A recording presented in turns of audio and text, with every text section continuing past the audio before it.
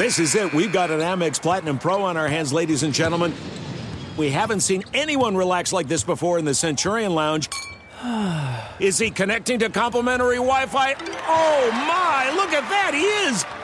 And you will not believe where he's going next. The Amex dedicated card member entrance for the win. Unbelievable. When you get travel perks with Amex Platinum, you're part of the action. That's the powerful backing of American Express. Terms apply. Learn more at americanexpress.com/withAmex.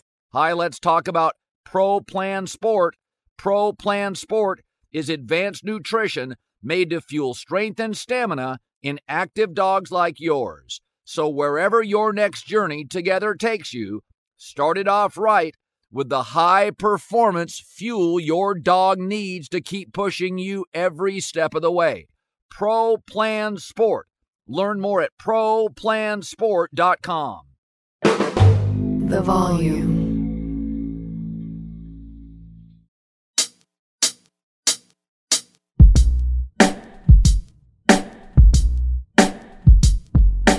This is Prime Cuts, the best of the Colin Cowherd podcast. Jason Timpf, host of Hoops Tonight. Here on The Volume, we react to the Nuggets championship and predict what's going to happen to Denver and Miami moving forward. Plus, great pod this week with John Middlekauff, not only on the NFL, but some thoughts on the U.S. Open. Nobody loves golf like John. Do you have some home projects you need to get done? Whether you own the house or you rent it, in your apartment, your condo, or your townhome, Angie's List is now the Angie app for all your projects at home. Whether you're moving, installing something, or cleaning something, they have a network of pros that you can rely on. They've been rated and reviewed by others in your area. Hundreds of projects. Big projects or smaller, more specific projects. It could be as little as a leaky faucet. They have the projects priced up front. It's fair and it's clear. You'll know the cost before you start. Download the free mobile Angie app today or go to ANGI.com.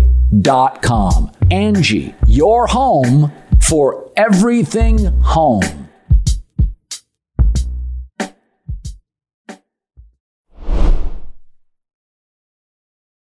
Colin, does that ever get old for you watching a team hoist the trophy? Oh, no. You know, tension makes movies and sports better.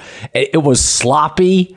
Denver was really tight. Even Mike Malone at one point said, we're tight. I mean, they couldn't hit free throws. They couldn't hit threes. But you know what? They hit their gimmies. You know, they're good in the paint. I thought Michael Porter redeemed himself with a couple of big moments. And I also thought you can say that, Denver's not this defensively. I thought they were pretty good. In the fourth quarter, I thought they were relentless. I thought they were kind of dictating, kind of pushing, running Miami off the line. No cheap baskets. Made everybody work for everything. They always say offense is talent and skill, defense is effort. Denver can be good defensively. They're so good offensively, they don't have to be great defensively. But on a night when they couldn't hit anything, I thought their defense in the fourth quarter was really strong. They rose to a really high level. It's funny. I was digging into this coming into tonight, obviously, as I kind of expected, as I'm sure you did as well, for Denver to hoist the trophy. And one of the biggest storylines is this is basically the first non-defending champion in decades to win the title without a top 10 defense in the regular season. It's a significant achievement. It's kind of a break of the mold, so to speak. But what's interesting is as you dive into it, their defense has been excellent in this postseason run.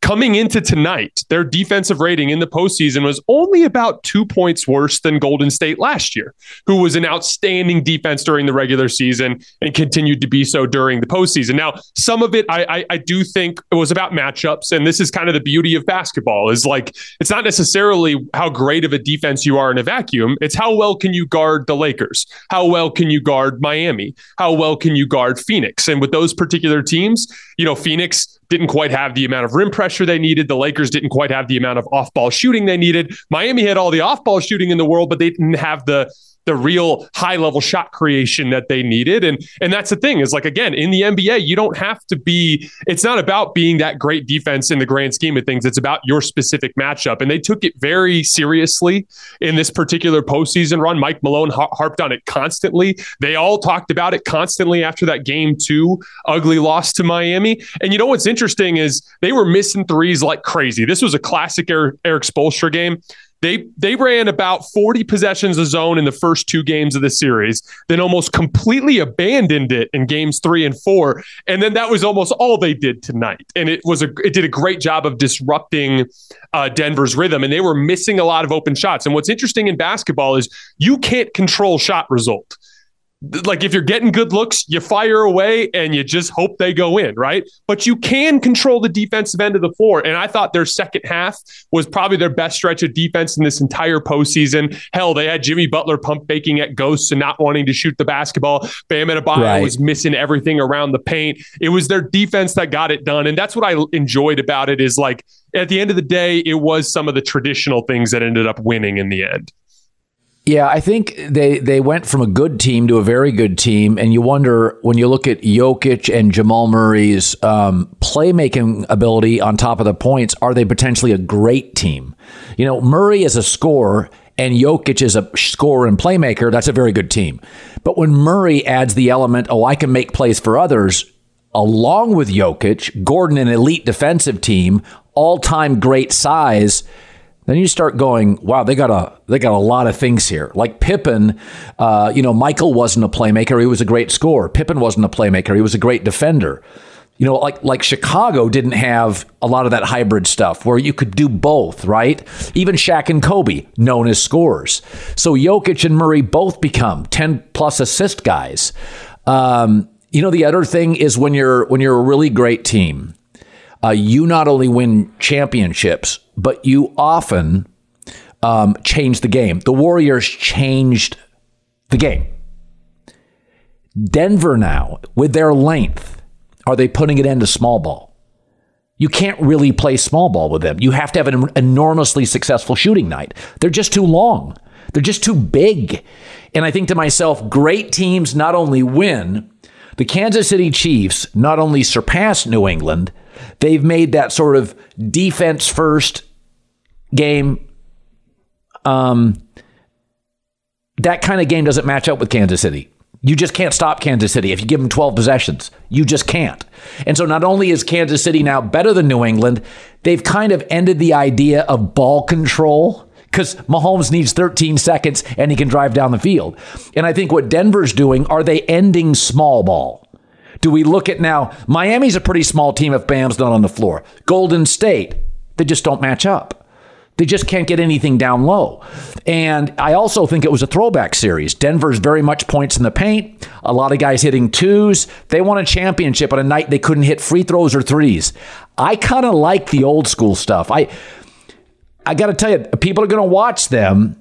And I think people are going to say, okay, the small ball. Remember Houston for years chased the Warriors small ball and they could never win. They were shooting 30, 40, 50 threes. You sort of look at Denver and think, oh, there is another way. Length, twos, playmakers. I don't know. I find Denver captivating to watch. I feel like I'm watching a little 70s and 80s and 2023. I feel like I'm watching a little of both. Yeah, they represent some proven methods that win in the NBA and some new methods, And what's interesting is Golden State last year was kind of a small team. But if you look back, like, size has been winning in the NBA lately. Like this Denver team, gigantic. That Milwaukee Bucks team in 21, gigantic. That Lakers team in 2020, gigantic. That Toronto Raptors team in 2019, massive. Even that Warriors team with Kevin Durant, when you really put Kevin Durant with Andre Iguodala and Draymond Green on that front line, they were massive. They're just, you have to win with size in the NBA. And what was so interesting with this particular Denver team, and this is what actually your Kansas City Chiefs reference kind of makes sense to me. Like, I can't tell you how many times over the years as a tortured Cowboys fan, I'd be watching like Aaron Rodgers put together these long, drawn out drives. And then it just felt like the Cowboy offense could never get in a rhythm. And the 3 and out is almost just as much of a product of the rhythm as it is the defense, just because there's a flow to football in the same way there's a flow to basketball.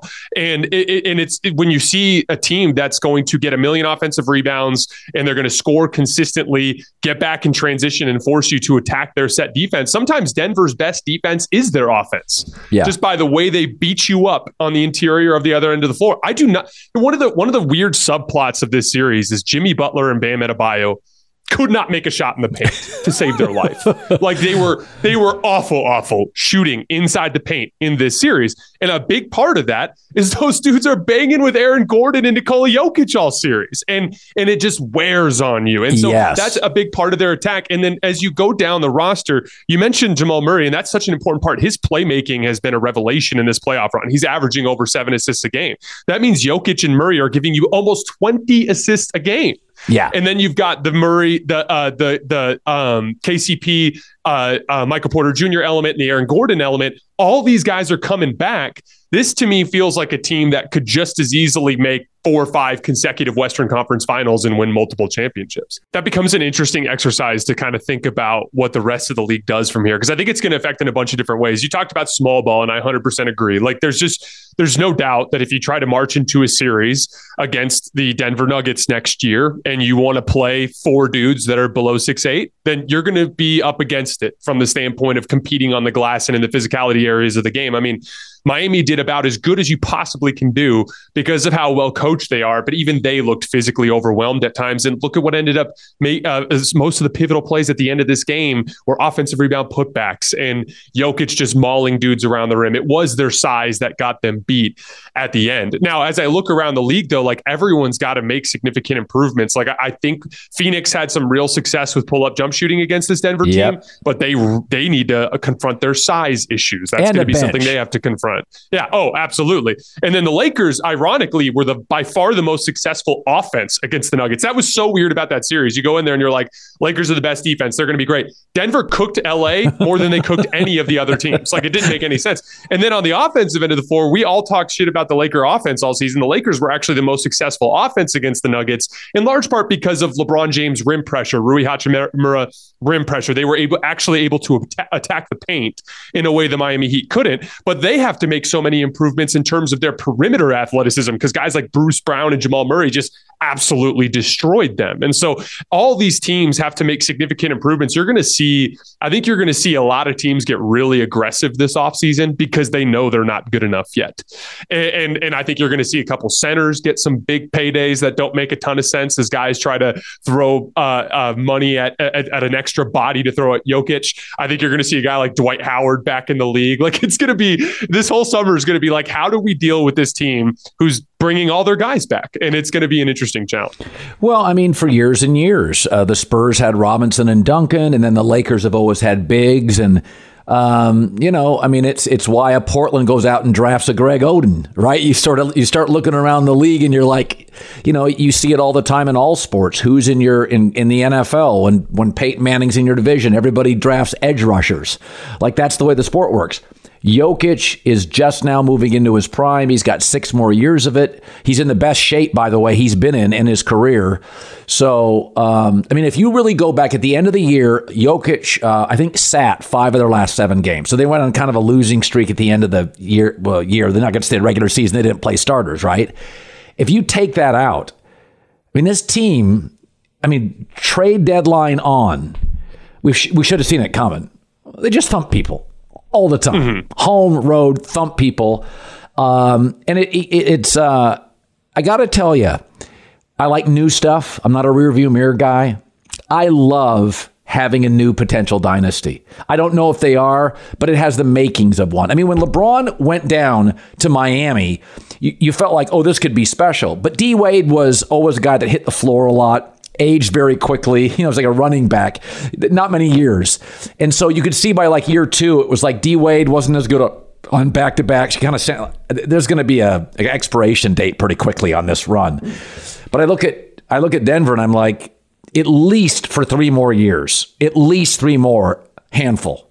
Because I think to be honest, Murray, Jokic, Porter, and Gordon are right smack dab in the middle of their prime, like not near the end of it. Like 3 years from now, let's come back and talk about it. Then they're closer to the end of it, but this will be fun. By the way, I also love KCP. Bubble team. This team hit a big 3 in this game. I love guys. Big free throws too, and a big steal. I love guys like that. There's every championship team's got a guy. I love that KCP. He's had an interesting career. He goes to the free throw line late. He's talking to all these guys. Settle down, settle down. It's like KCP. He's like telling everybody, hey, I've been here. So I just, nothing I didn't like. And by the way, we all love Miami, but they need Dame. They need a scorer. They need another player. So the good news for Miami is they lost. They were overwhelmed, but you know exactly what they need. They need a scorer. From the standpoint of Denver and a potential dynasty, the part that makes it so possible is Jokic's durability and what he's capable of doing when the other guys are not available. Because both Michael Porter Jr. and Jamal Murray are constantly dealing with nagging injuries in one way, shape, or form. And like even Jamal Murray this year, like he got back to where he needed to get in this postseason, which was one of the biggest storylines coming out of the regular season. It's like, can Jamal Murray be what he was in 2020? And he ended up being way better than that even.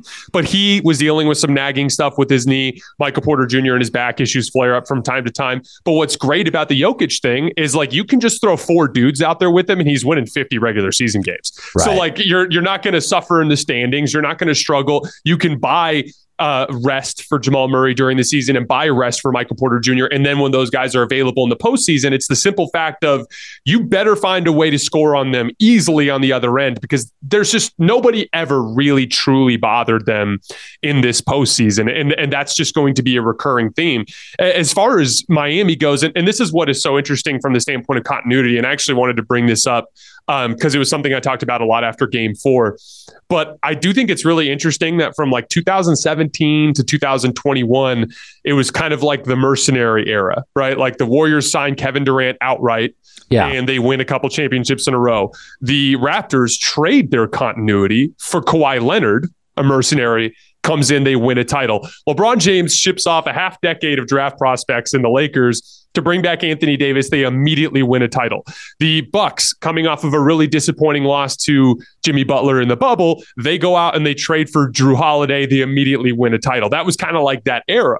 But now we're in this era where it's like suddenly you saw last year a Celtics group with Marcus Smart, Jaylen Brown, and Jason Tatum and Al Horford that had a ton of reps together that made it to the finals. Yep. And then you saw a Warriors team with a bunch of dudes who've been playing together forever make it to the finals. This year, the Heat and the Nuggets, teams that had been together for a while. And my theory on this is like there's so much talent in the league now. Yeah, every team has 2 stars. It's like Philly's like the 10th best team in the league. It's like they got Harden and Embiid and Tyrese Maxey. It's like everyone's got 2 stars. Everyone's got good role players. So it's the groups that play the best basketball that end up winning. And so you have to learn how to play good basketball over years. And so I do think it's interesting how continuity is taken center stage. Yeah, and it's also the league is cyclical. Like, you see this all the time. People copied the Warriors for years, even when they didn't have great 3-point shooters. It was just like, okay, we've got to become that. And you're like, no, you can get 2s. Denver was so confident in its ability to get 2s. They can shoot 3s, and they're good at it, but they're not beholden to it. And so, champions usually have people that copy them. Right? Like it's cyclical. So LeBron and Durant move and they have success. So everybody thinks that's, but Kevin Durant and LeBron are 2 of the 12 best players in league history or 15 best players. You can move around the league all you want. You're not going to duplicate their championships. So I think Denver, I do think people will look at Denver and try to get bigger to combat them. It was like when the Spurs had, early in the Spurs when they have Robinson and Duncan, it's like, wow. Like this is a lot. And I think people will try to combat that. But I think a lot of what Denver does is unique to them. There's just not many guys like Aaron Gordon in the league that big. I mean, I saw him the other day. He was doing something after a game and he had like a sweater on and he was at the microphone. And I'm like, that ain't sit-ups and deadlifts. That dude is just built not like any human I've ever met, like 6'10", broad.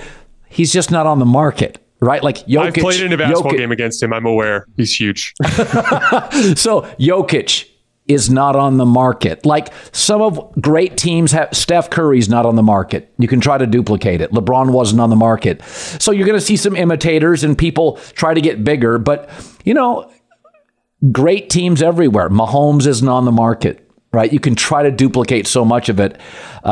Denver's unique. I think they're going to alter the game. I think they're going to have copycats.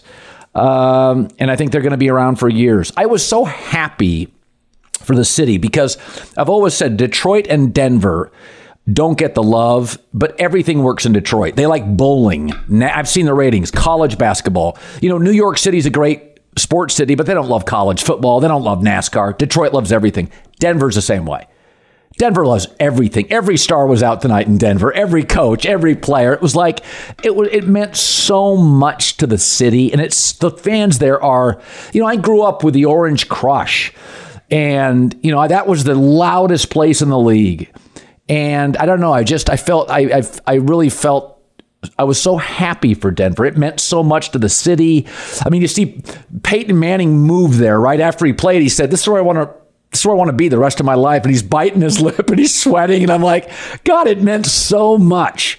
It was such a joy to watch. I mean, it was one of the great quarters of intense, sluggish, open jumper missing basketball in a long time. Like you kept saying to yourself, okay, Denver doesn't deserve to win. You can't miss free. When Brown missed 2 free throws, Christian Brown missed 2 free throws. I'm like, bro, come on, you can't do that. You can't win a title like that. But I just have a feeling of elevation tonight. Like I'm really happy for Denver. I love competitive basketball like that. It's funny. There was a quote from Jeff Van Gundy during the game when he was talking about Max Strus playing through his struggles. Yeah. And he's like, every coach loves a player that is competitive when he's struggling, because a guy who's struggling but is competitive will attempt to find ways to affect the game even when he's not making shots. Like, do you remember that ridiculous chase down block that Max Strus had in the fourth quarter with like 4 minutes left, where I think it was I think it might have been Jamal Murray. Somebody had a breakaway layup and I think it was Christian Brown. And he came flying in and blocked it. And I was like, that is just sheer force of competitive will when he can't buy a bucket. And there was literally like 10 of those dudes out on the court tonight because nobody could really make anything. Even Jokic missed one of his late little push shots that he always makes. So I wanted to talk about a little bit about Jokic and his place atop the league, because I think even as we talk about the tier that you had mentioned, which is Luka, Giannis, Jokic, and Steph, I think that Jokic has demonstrated a level of offensive, I don't know what to call it, like inevitability, like consistent shot creation that's even a level above some of those guys. This kind of reminds me a little bit of LeBron in the early 2010s, where there's kind of like the changing of the guard where it's like Kobe's tailing off, right? And Duncan's tailing off. And so LeBron's kind of filling that void.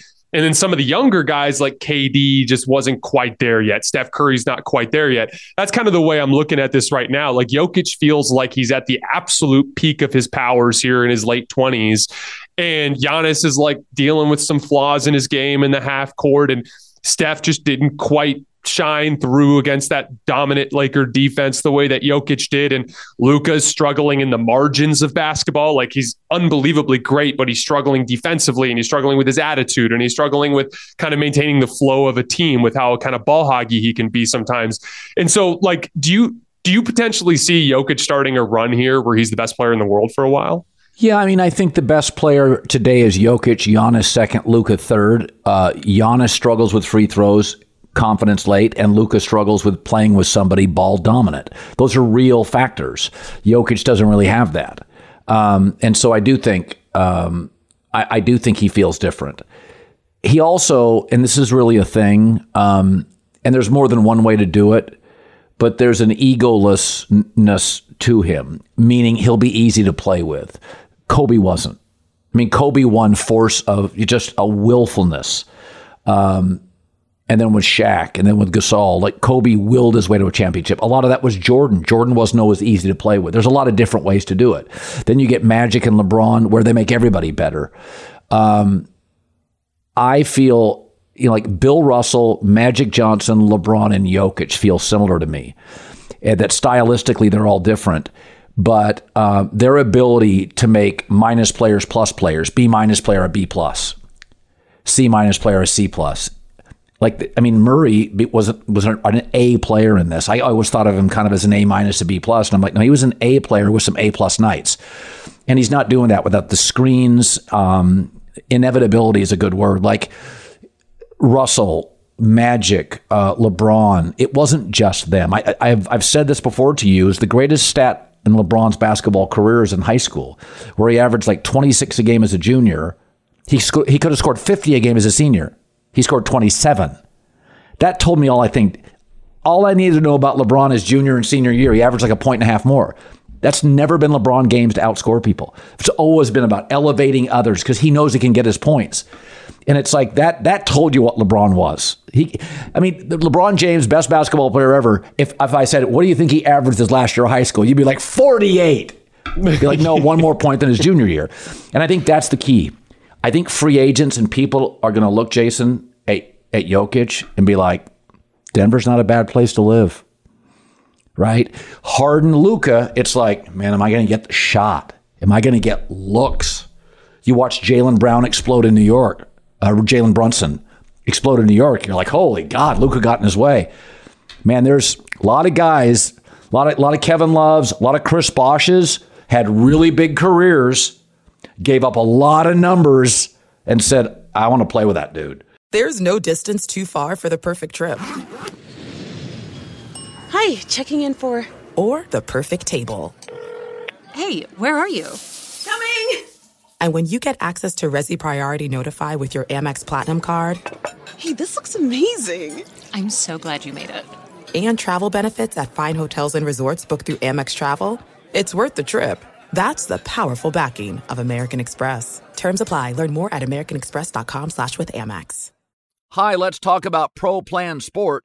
Pro Plan Sport is advanced nutrition made to fuel strength and stamina in active dogs like yours. So whether you're heading out to explore a new trail or looking to set a personal best on your daily run, start your journey off right with the high-performance fuel your dog needs to keep pushing you every step of the way. Pro Plan Sport. Discover the power of advanced nutrition for strength and stamina at ProPlansport.com. That's ProPlansport.com. All right, I'm going to bring in my buddy John Middlekauff, 3 and Out podcast, former NFL scout on the Volume Sports Network. Also hosts Go Low, our golf podcast, U.S. Open in Los Angeles. Everybody here's fired up. Everybody I know is going except me because I'm doing a podcast. All right, John, I want to start with something. In the last 24 hours, I do kind of a pre-camp standings. And we're through the draft, coaching, free agency, OTAs. And my only woe was I put Miami in first and Buffalo in second. And I had 2 reasons for it. I think Vic Fangio is the most underrated coach assistant in the league. I think he's a great defensive coordinator. Between he and Jalen Ramsey, I think their defense is going to be a handful. Secondly, I like the momentum of Mike McDaniel and Tua. I think they get better and better and better. I watched them outcoach Sean McDermott 2 of the 3 games last year, clearly, and arguably 3 of the 3 games. And also the Stephon Diggs story. Something's amiss. 5 years in, they can't solve the offensive line. They've added more defensive linemen. Ed Oliver got an extension. I'm not anti-defensive coach. Pete Carroll, Tomlin, Belichick, obviously very capable. What do you make of the Stephon Diggs, a lot of the Instagram stuff? It just, for that stuff to go public, what did you make of it? Well, he's had issues before. He's a winning diva. He won in Minnesota, was a very productive player on their good teams, but he was a lot for them and they got rid of him. And they made one of the great trades in recent memory, essentially straight up for a draft pick that turned right into Justin Jefferson, right? So it was a pretty seamless transition for them. And Diggs has been excellent for the Bills. I heard you, I think yesterday or 2 days ago, kind of on the Sean McDermott experience. And I was thinking about it over the last 24 hours. I think a lot of times, and this works for offensive coaches too, and now Sean's technically the defensive coordinator, your success is very predicated on the other side of the ball, who you hire. So just look at some of the offensive coaches, right? When did Andy Reid, obviously Mahomes was a big element of this, got rid of, I think Bob Sutton was defense coordinator, Spagnuolo. Last 5 years, 3 Super Bowls, and their defense has been dramatically better. With often young players. 100%. Kyle Shanahan, back-to-back defensive coordinators become head coaches. They've been awesome. And now he hires Steve Wilkes. Everyone's really high on. Sean McVay, excellent defensive coordinators. So you need help on that side of the ball. When were the Bills really good? For that 3 or 4 year stretch, Brian Daboll. Turns out he's a star. Maybe Ken Dorsey. I mean, there's going to be a lot of pressure on him because they got a little loosey-goosey last year with Josh Allen, who just is kind of a loosey-goosey player. His talent is just so elite, right? Now, the thing with the team building, and I know you talked about the offensive line with the Bills, their GM has a lot of juice, Brandon Beane, and they have invested heavily in the defensive line, which no one really, that's a smart thing to do. But it's like, have they hit on the right guys? I like Von Miller, $55 million for a guy 33 years old. It's a lot. It was a lot of money. Yes. It was a lot of money. And he was having a really good season last year, but what happened? He got hurt. Older guys, you saw JJ Watt a couple years ago. Again, elite guy, champion. It's hard to overpay those guys. John, I didn't like the Von Miller deal. I thought the Rams, much like the Chiefs did with Juju Smith-Schuster, incentive-laden deal, comes in, hits, Patriots overpay. I thought Von Miller for the Rams was a home run. I think Buffalo overpaid. I think at his age and injury history, it was a mistake. Yeah, I think when you're giving the astronomical deals, when you're a championship level team, they got to be your guys. When you go shopping in free agency, you pay a 20-30% premium just on the fact that you're bidding against other teams. The prices go up. So I think they regret that one. But I do think their success. Sean McDermott's proven to be a good defensive coordinator when he was with the Carolina Panthers and Ron Rivera. He knows what he's doing to coach the defense. So let's just say their defense a little bit better. What if their offense, what if Ken Dorsey, for every Kyle Shanahan and Sean McVay, there are a lot of offensive coordinators that turn out to not be that good. So that would be my biggest concern if I was a Bills fan. The thing with the Dolphins, though, Colin, doesn't the quarterback concern you? Concussion away from missing the season. Well, first of all, Tua's put on about 15 pounds. You can see it in practice in the OTA. He got thick. He did a Jalen Hurts. Lamar did it 2 years ago. You're like, he's got traps. He got thick. So Tua's kind of come to terms with you can't play light at that position. You can in college when you have Bama's offensive line. You can't in the NFL. You got to put pudding on. You got to put weight on. You got to hit the ground, too, when shit hits the fan. You can't try to be a hero. He's not big enough or fast enough to do that. So I've said if he plays 15 games, I do think Jalen Ramsey, Vic Fangio, I think if you look at Shanahan's system with Matt Ryan, it's in year 2 that a quarterback, it's complicated, that a quarterback really hits. With Shanahan, often it's been year 2. I think year 2, McDaniel and Tua. I think the division's really good. If DeAndre Hopkins signed with New England, I think that's substantial. But I have the same quarterback worries. I just don't like the way Buffalo's trending. And the other thing is, with Aaron Rodgers and the Jets, I know Aaron's going to be fine. And I think he's smart. He knows the narrative on Green Bay was his buddies were the old guys, Bakhtiari and Cobb. He didn't work with young guys. So in New York, he's made a point to put his arms around the young guy. I love these young players. He's smart. He sees. It's like I've said before, when you get divorced and remarried, you're like, what was I really bad at? Okay, I got to get better at dealing with kids. I got to get better with money. You know what you're bad at, you correct it. He's course corrected on the young guys. But it's still a shaky O-line. The wide receiving core, Alan Lazard's more of a 3. Garrett Wilson's young. I think most of their talent's in the defensive front and in corner. If I said to you, so Miami's my whoa pick. I think Carolina has a chance to win their division, mostly because it's a bad division. Is there a whoa pick for you at this point? A division that I would go, man, I didn't see that coming. Well, I guess you could see it coming, but everyone's going to pick the Bengals. I do think the Steelers were really coming on at the end of the year last year. We know how well they draft. We know how much talent they have on their team. TJ Watt, remember, missed a lot of last season. He's a lot like Nick Bosa, that if he's playing 17 games, he's getting close to 20 sacks and dominating every game he plays in. Good point. Their culture, their quarterback. I'm not a huge, I don't really like those type players because I think their ceiling's pretty low, but physically you get to go to a place that's just kind of equipped with a running back, weapons, a defense.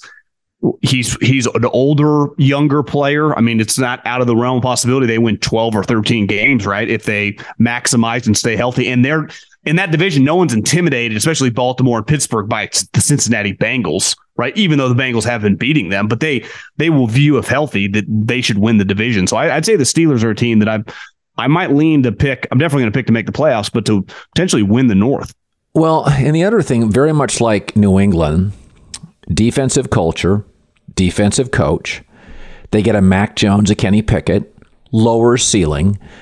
But if you kind of look at what Belichick, Brady was viewed as a lower ceiling guy. Right? Got better over time. Yep. And so the truth is Belichick doesn't want Lamar Jackson running out of his plays. Either does Shanahan, either does, Tomlin sometimes was frustrated with Big Ben's ad-libbing, kind of refusal to audible in and out of trouble. And so I kind of look at Kenny Pickett and I'm like, okay, I don't love him. His ceiling may be 7.5, but with Tomlin's defense, with a culture, that can win a division. It really can. Yeah. And listen, I think coaches, you talk to these guys, GMs, every year is a new year. So the momentum, especially when you miss the playoffs, doesn't carry over. But that is an organization whose standard's so high and they're so used to ending on success will carry over, I think, for a lot of these guys. I think the Saints are another team. I know you've always been a supporter of Derek, and I've known him since Fresno State. I think for the first time in his career, he was really kind of told, essentially, you suck, get out of here. Yeah. You're not good enough to play here. He left the building the last couple of weeks. That's a team that, what's crazy is that the end of the Sean Payton era in New Orleans, they had a really good defense, and they still have a lot of physical pieces. They've been a physical team. Yeah. Then Drew's career kind of ends, and obviously they go into this court. They don't have a quarterback.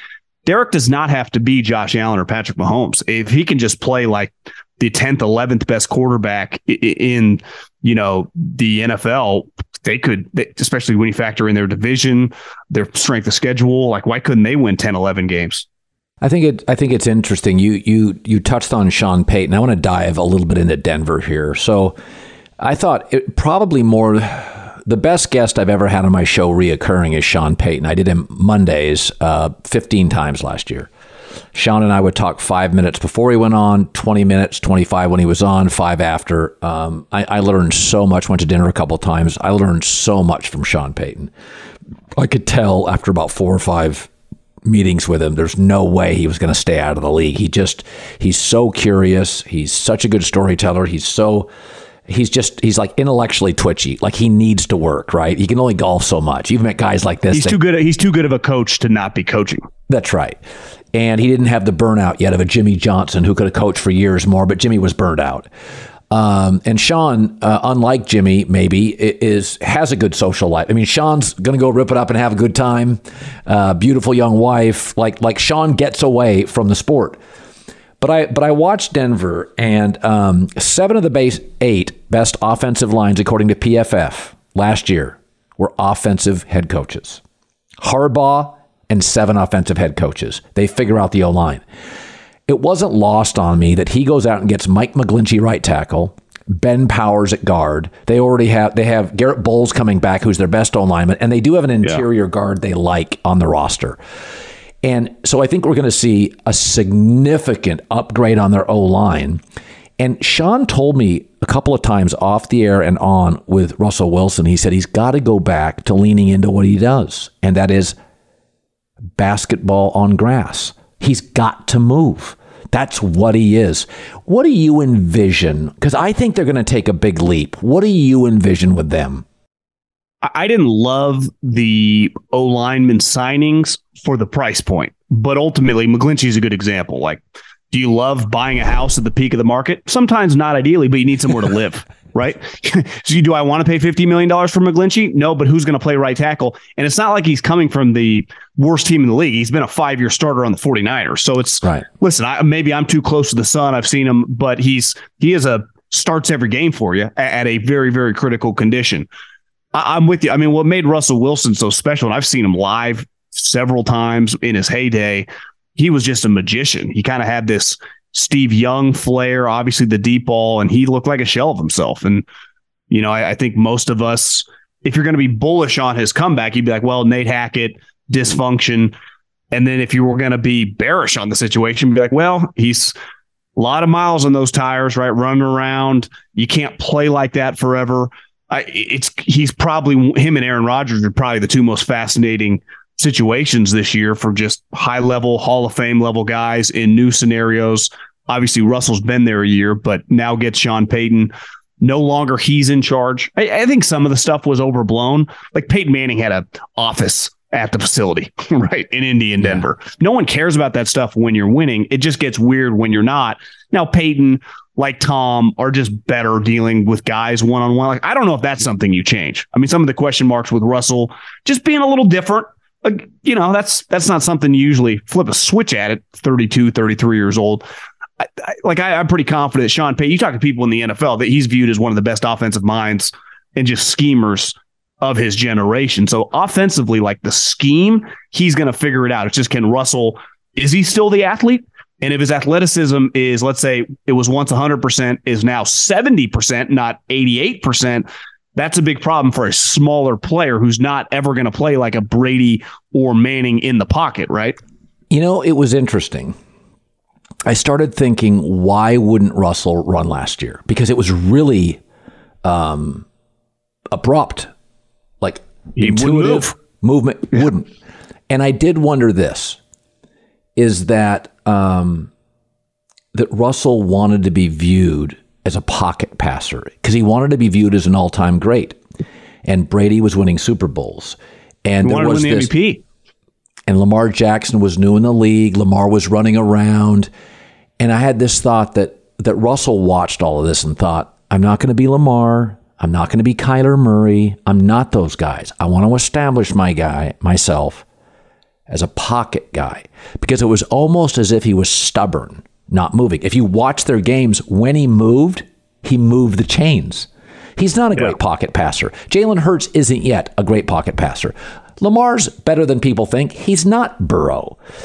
And I thought it was almost one of those where Sean Payton said this to me. He goes, I got to convince Russell, let's go back to basketball on grass. I think Russell can move. I think Russell made a decision. He did not want to be branded as run-around guy because Kyler had come in and was a little quicker. Lamar was faster. Josh Allen was leaping over people. And Russell was thinking, I don't want to be the 7th best running quarterback in this league. That was my interpretation. Because when I watched, I'd think, Russell, every time you run in these games, twice a game, you pick up a first down. Run. I know. He's still very elusive. So sometimes, you know, people have told me this before in my career, sportscasters, like, lean into what you are. You know, if you're a storyteller, be a storyteller. If you're funny, be funny. If you're a great journalist, lean into it. I think Russell needs to lean back into Russell. So I want to go from there to a team you know very well, the 49ers. I think it's impossible to yank a player that went 8-0 as a starting quarterback. I don't think. Yeah. So what? It's not happening. So it doesn't, you know, they love the guy. What do you do with Trey Lance? Well, I actually think he can earn a lot of credibility back. And I think he has a little bit in the OTAs, but this fall, if he just beats Sam Darnold out, like he went from the number 3 pick in the draft and then traded for 3 first-round picks to 2 years later, not the starting quarterback because Mr. Irrelevant is, and competing with Sam Darnold, who's playing for $3 million to be the backup quarterback. So I do think there's a lot on the line come August, right, in training camp. They have some joint practices, the preseason games. My take is, though, the 49ers thought that they could have their cake and eat it too and develop this player, and they realized he needed so much work, and he got hurt, that they were just a ready-made machine. It's why they always kind of went back to Jimmy Garoppolo. And then when they didn't luck into Brock Purdy because they he made the team last year at a training camp. Like what he did in training camp, Kyle kind of fell in love with. They really liked him. Now they didn't think he was end up being a starting quarterback, but through injuries, his play through the end of the season and then those couple playoff games before, I guess the Dallas game was hard. I mean, their defense was playing really well. The Eagle game didn't even happen. That he was a more explosive player than Jimmy Garoppolo. And we know the weapons they have, right? And I think now that they have Christian McCaffrey, they just go, we don't need, because I'm not asking you to play like Patrick Mahomes. We run the ball a lot. We throw a lot of quick screens. We throw a lot of wheel routes. We are not bombs away like the Buffalo Bills or the Bengals. That's not the way we play. So we just need a guy to be very, very accurate, basically in like the 10-yard window past the line of scrimmage, right? And Purdy was awesome at that. Of course he was. He's been a 4-year starter at Iowa State. He's a multiple all Big 12 guy. He had a lot of experience, very confident, and is just an accurate player. I mean, that's his strength, and that's not Trey's strength. And, the Bills several years ago were like, screw it. We're going to figure it out with Josh Allen and learn through it. And they weren't even close to being a Super Bowl contender at the time when he got there. That's the opposite with the 49ers. You could argue it would have been an easier landing spot if he just went to a shitty team and just got to screw up on the fly and figure it out. That was, I think the 49ers thought the opposite. And then once they got it, they're like, yeah, we can't. And the players last year were kind of grumbling because they're thinking, we can't win 10 games if this guy's not accurate, right? We can't figure it out on the fly. We're 25 to 28-year-old guys in our prime ready to roll. And I mean, if he doesn't win the backup job, they do have the 3 quarterback rule. They change it. Technically, they keep him. But to me, it's not out of the realm of possibility that they just maybe trade him at the end of training camp if Sam Darnold beats him out, right? Because you can't have a guy $9 million being your third quarterback. Can you get a 4th round pick for him? I think it depends how he plays in training camp. Right now, you could not. Now, if he looks good in training camp and Sam's just better, they have a joint practice with the Raiders. I mean, what Jimmy Garoppolo?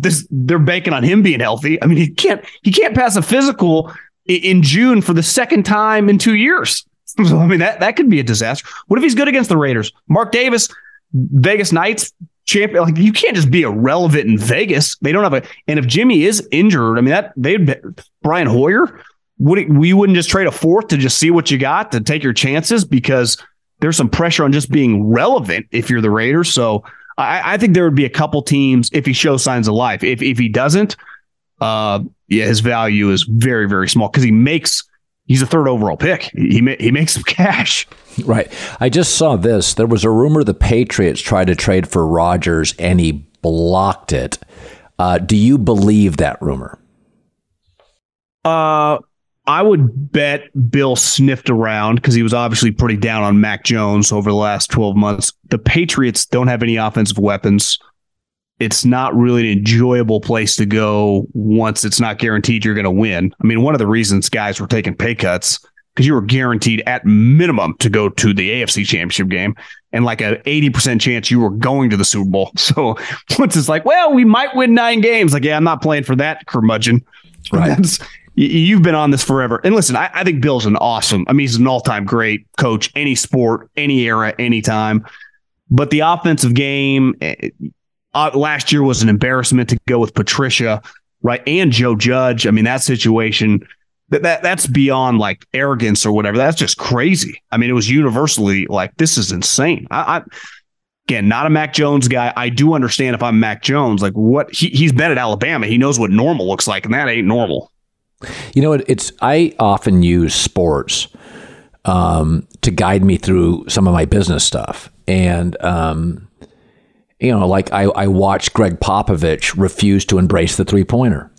I watched Bill Belichick refuse to pivot, unlike Saban, to a more offensive, quarterback-friendly team. And it is interesting in the business books that I peruse over the course of a year. I like business. I always have. Not necessarily a business person, but I enjoy reading about the structure of it, the architecture of businesses, and the ascension of a business, especially since I created the volume. And almost to a business, the successful companies that fail, people don't get dumb. They just get arrogant. And they start believing, John, in the culture more than talent. Mike Krzyzewski got very precious on the one and done. Remember, for years, Duke would not hang your jersey unless you graduated. And then, Mike finally said, and all these one and done guys, they're all beating me. So Mike was like, okay, I'm pivoting. Saban pivoted when he got Lane Kiffin on the staff. That program, first 7 years, was built on linebackers, safeties, corners. Then they went all in on 5-star wide receivers and quarterbacks and left tackles. Is that I when I look at Bill Belichick, he didn't get dumb. But when you fall in love with your culture, I remember when I started the Volume, I talked to I emailed a couple of different people, successful business guys, and almost 3 people, a woman and 2 men, and very successful people, and they all said the exact same thing separately. I said, give me one piece of sage advice, and they all said, be willing to pivot. Don't fall in love with your ideas or your culture. Whatever works, double down. What doesn't, get off it immediately. And when I watch the Patriots, I mean, you're a former scout. You have people in the building. That's why I think DeAndre Hopkins is sort of an acknowledgement, and Juju Smith-Schuster, hey, I got to get this right. Like, I effed up last year. That's what D-Hop feels like to me. Well, I think there's some tangible pressure. I mean, there's always been rumors in NFL circles. Bill doesn't exactly treat the Kraft family normal, like coach ownership hierarchy, kind of maybe an equal or maybe in some instances even above. That works when you're going 14-2 every year, right? And winning the Super Bowl every other season and winning 6 and 17 years and going to 10 AFC championship games. It's a different story when you're struggling to make the 7th wild card, right? And when you do, you lose by 75 points to the Bills, or you don't make the playoffs. And you look around and you start making moves like that. I was also thinking about, I wonder if, the older you get, especially some of these coaches or even business people in their 70s, it's probably harder if you kind of lean negative. And Bill can be a little negative, curmudgeon. Think about some of the successful guys right now. Andy Reid, mid-60s, kind of happy, right? Pete Carroll, a little more positive.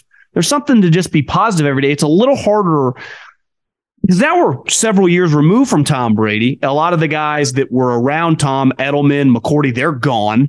So these guys don't know what 2016 was like. That doesn't mean anything to a lot of the guys on the Patriots, right?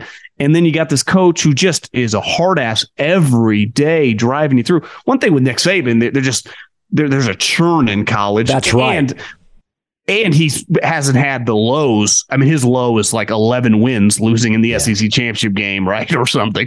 Bill, the last couple of years for their standards, it's like a Grand Canyon wide gap. And I don't think he not that he's not an optimistic. Obviously, he knows what he's doing, but he's tough, man, to be around on a daily basis. The negativity, people handled it because they also don't pay as much in terms of coaches, assistant coaches. Historically, they try to be cheap with the players historically. And it's like, it's one thing when you're winning, just like in any industry. If you're going to be part of a lot of success and you're eventually going to benefit on the back end, you're like, I can handle this, right? I can handle this grind. But when it's not working, like, what am I doing this for? You start looking at yourself in the mirror, and a lot of people turn on you. Okay, I want to pivot. U.S. Open in Los Angeles. John hosts our golf podcast, Go Low Podcast. Cool merch. John is his real passion. He just happens to be great at football. His real passion is golf. And you can tell when you listen to him. So I'm going to lean into you on this. There are certain courses that benefit certain players. So when I think of U.S. Open, I think of the rough is deeper. This is the American Championship. You're going to have to earn it. Are there players, when you look at the U.S. Open, give me a couple of guys who are built to win an Open? Well, Koepka is, typically it's really, really hard. Based on Thursday, it was relatively easy. Now they can trick it up really quick. They can not water greens. They have the ability to grow grass at rapid rates. The rough can, change quickly. You saw Ricky Fowler. One thing is, and I haven't played much golf. I haven't played any golf in Florida. There's a huge difference in the way grass your club receives at the highest level. You, the average guy, even if they're shooting in the 70s, you can't tell. But at the pro level, It's why California guys typically have success on the California swing. Pebble Beach, Torrey Pines. Today, Ricky Fowler, Xander Schauffele, born and raised in Southern California. Before we hopped on, Phil Mickelson was like 14 holes. He was 3 under par. California guy, still lives out here. So you're very comfortable with the grass. Now, this isn't your typical where if you're off the fairway, you're dead. They've never played this course before. You see Zillow, the Spelling Mansion is on hole 14. It's for sale right now for $155 million. So if the monthly payment is close to $1 million. The monthly taxes are like $120,000. But this is somewhat of a unique venue because they've never been here and they might never come back.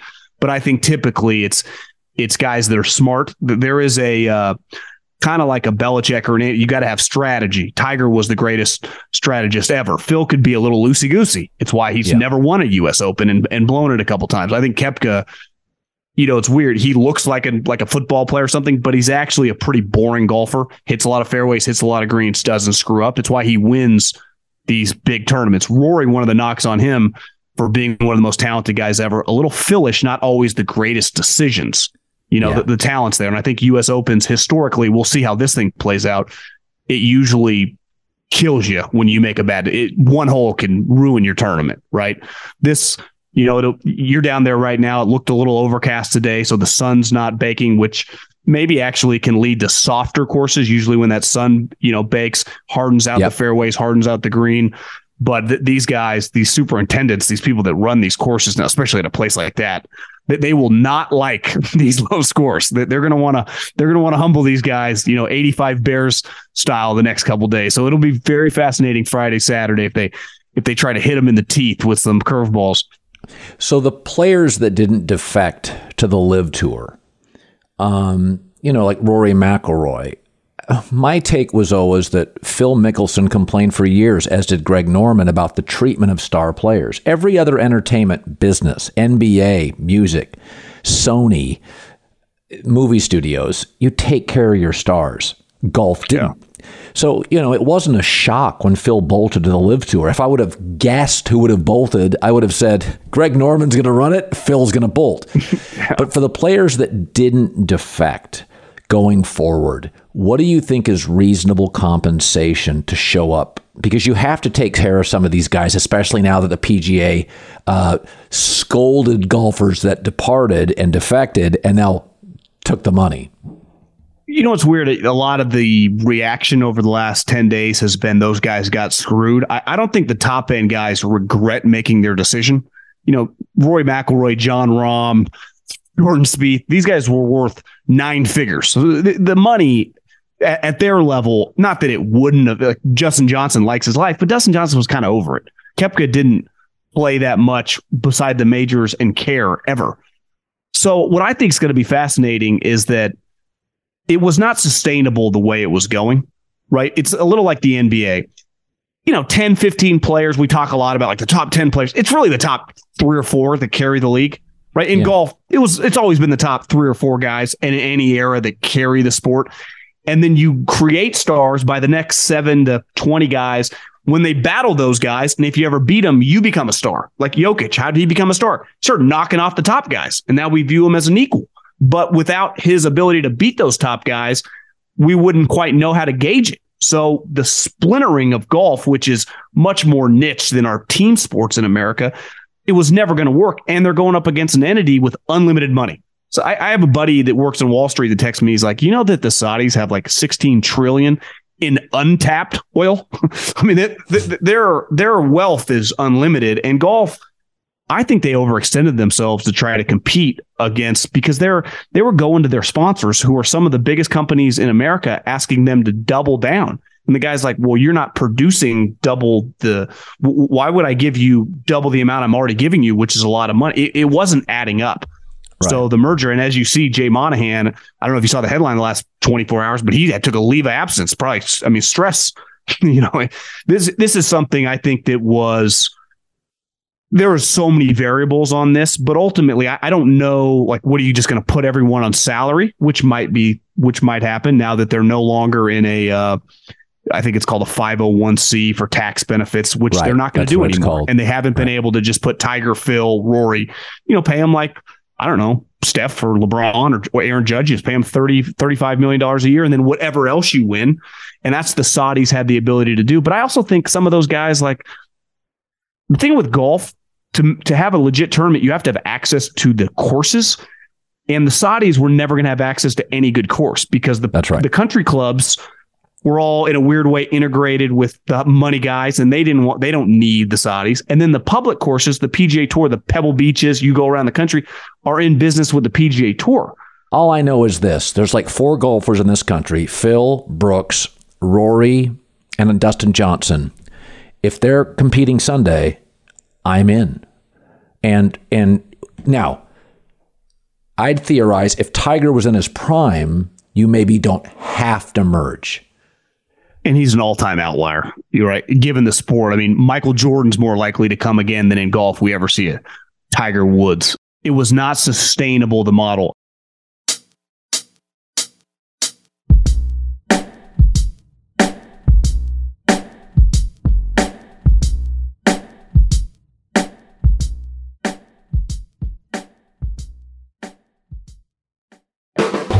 The volume. Hi, let's talk about Pro Plan Sport.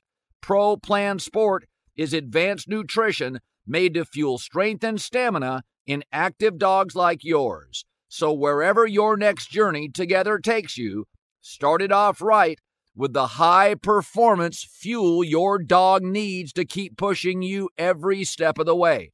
Pro Plan Sport. Learn more at ProPlansport.com. Rev up your thrills this summer at Cedar Point on the all-new Top Thrill 2. Drive the sky on the world's tallest and fastest triple-launch vertical speedway.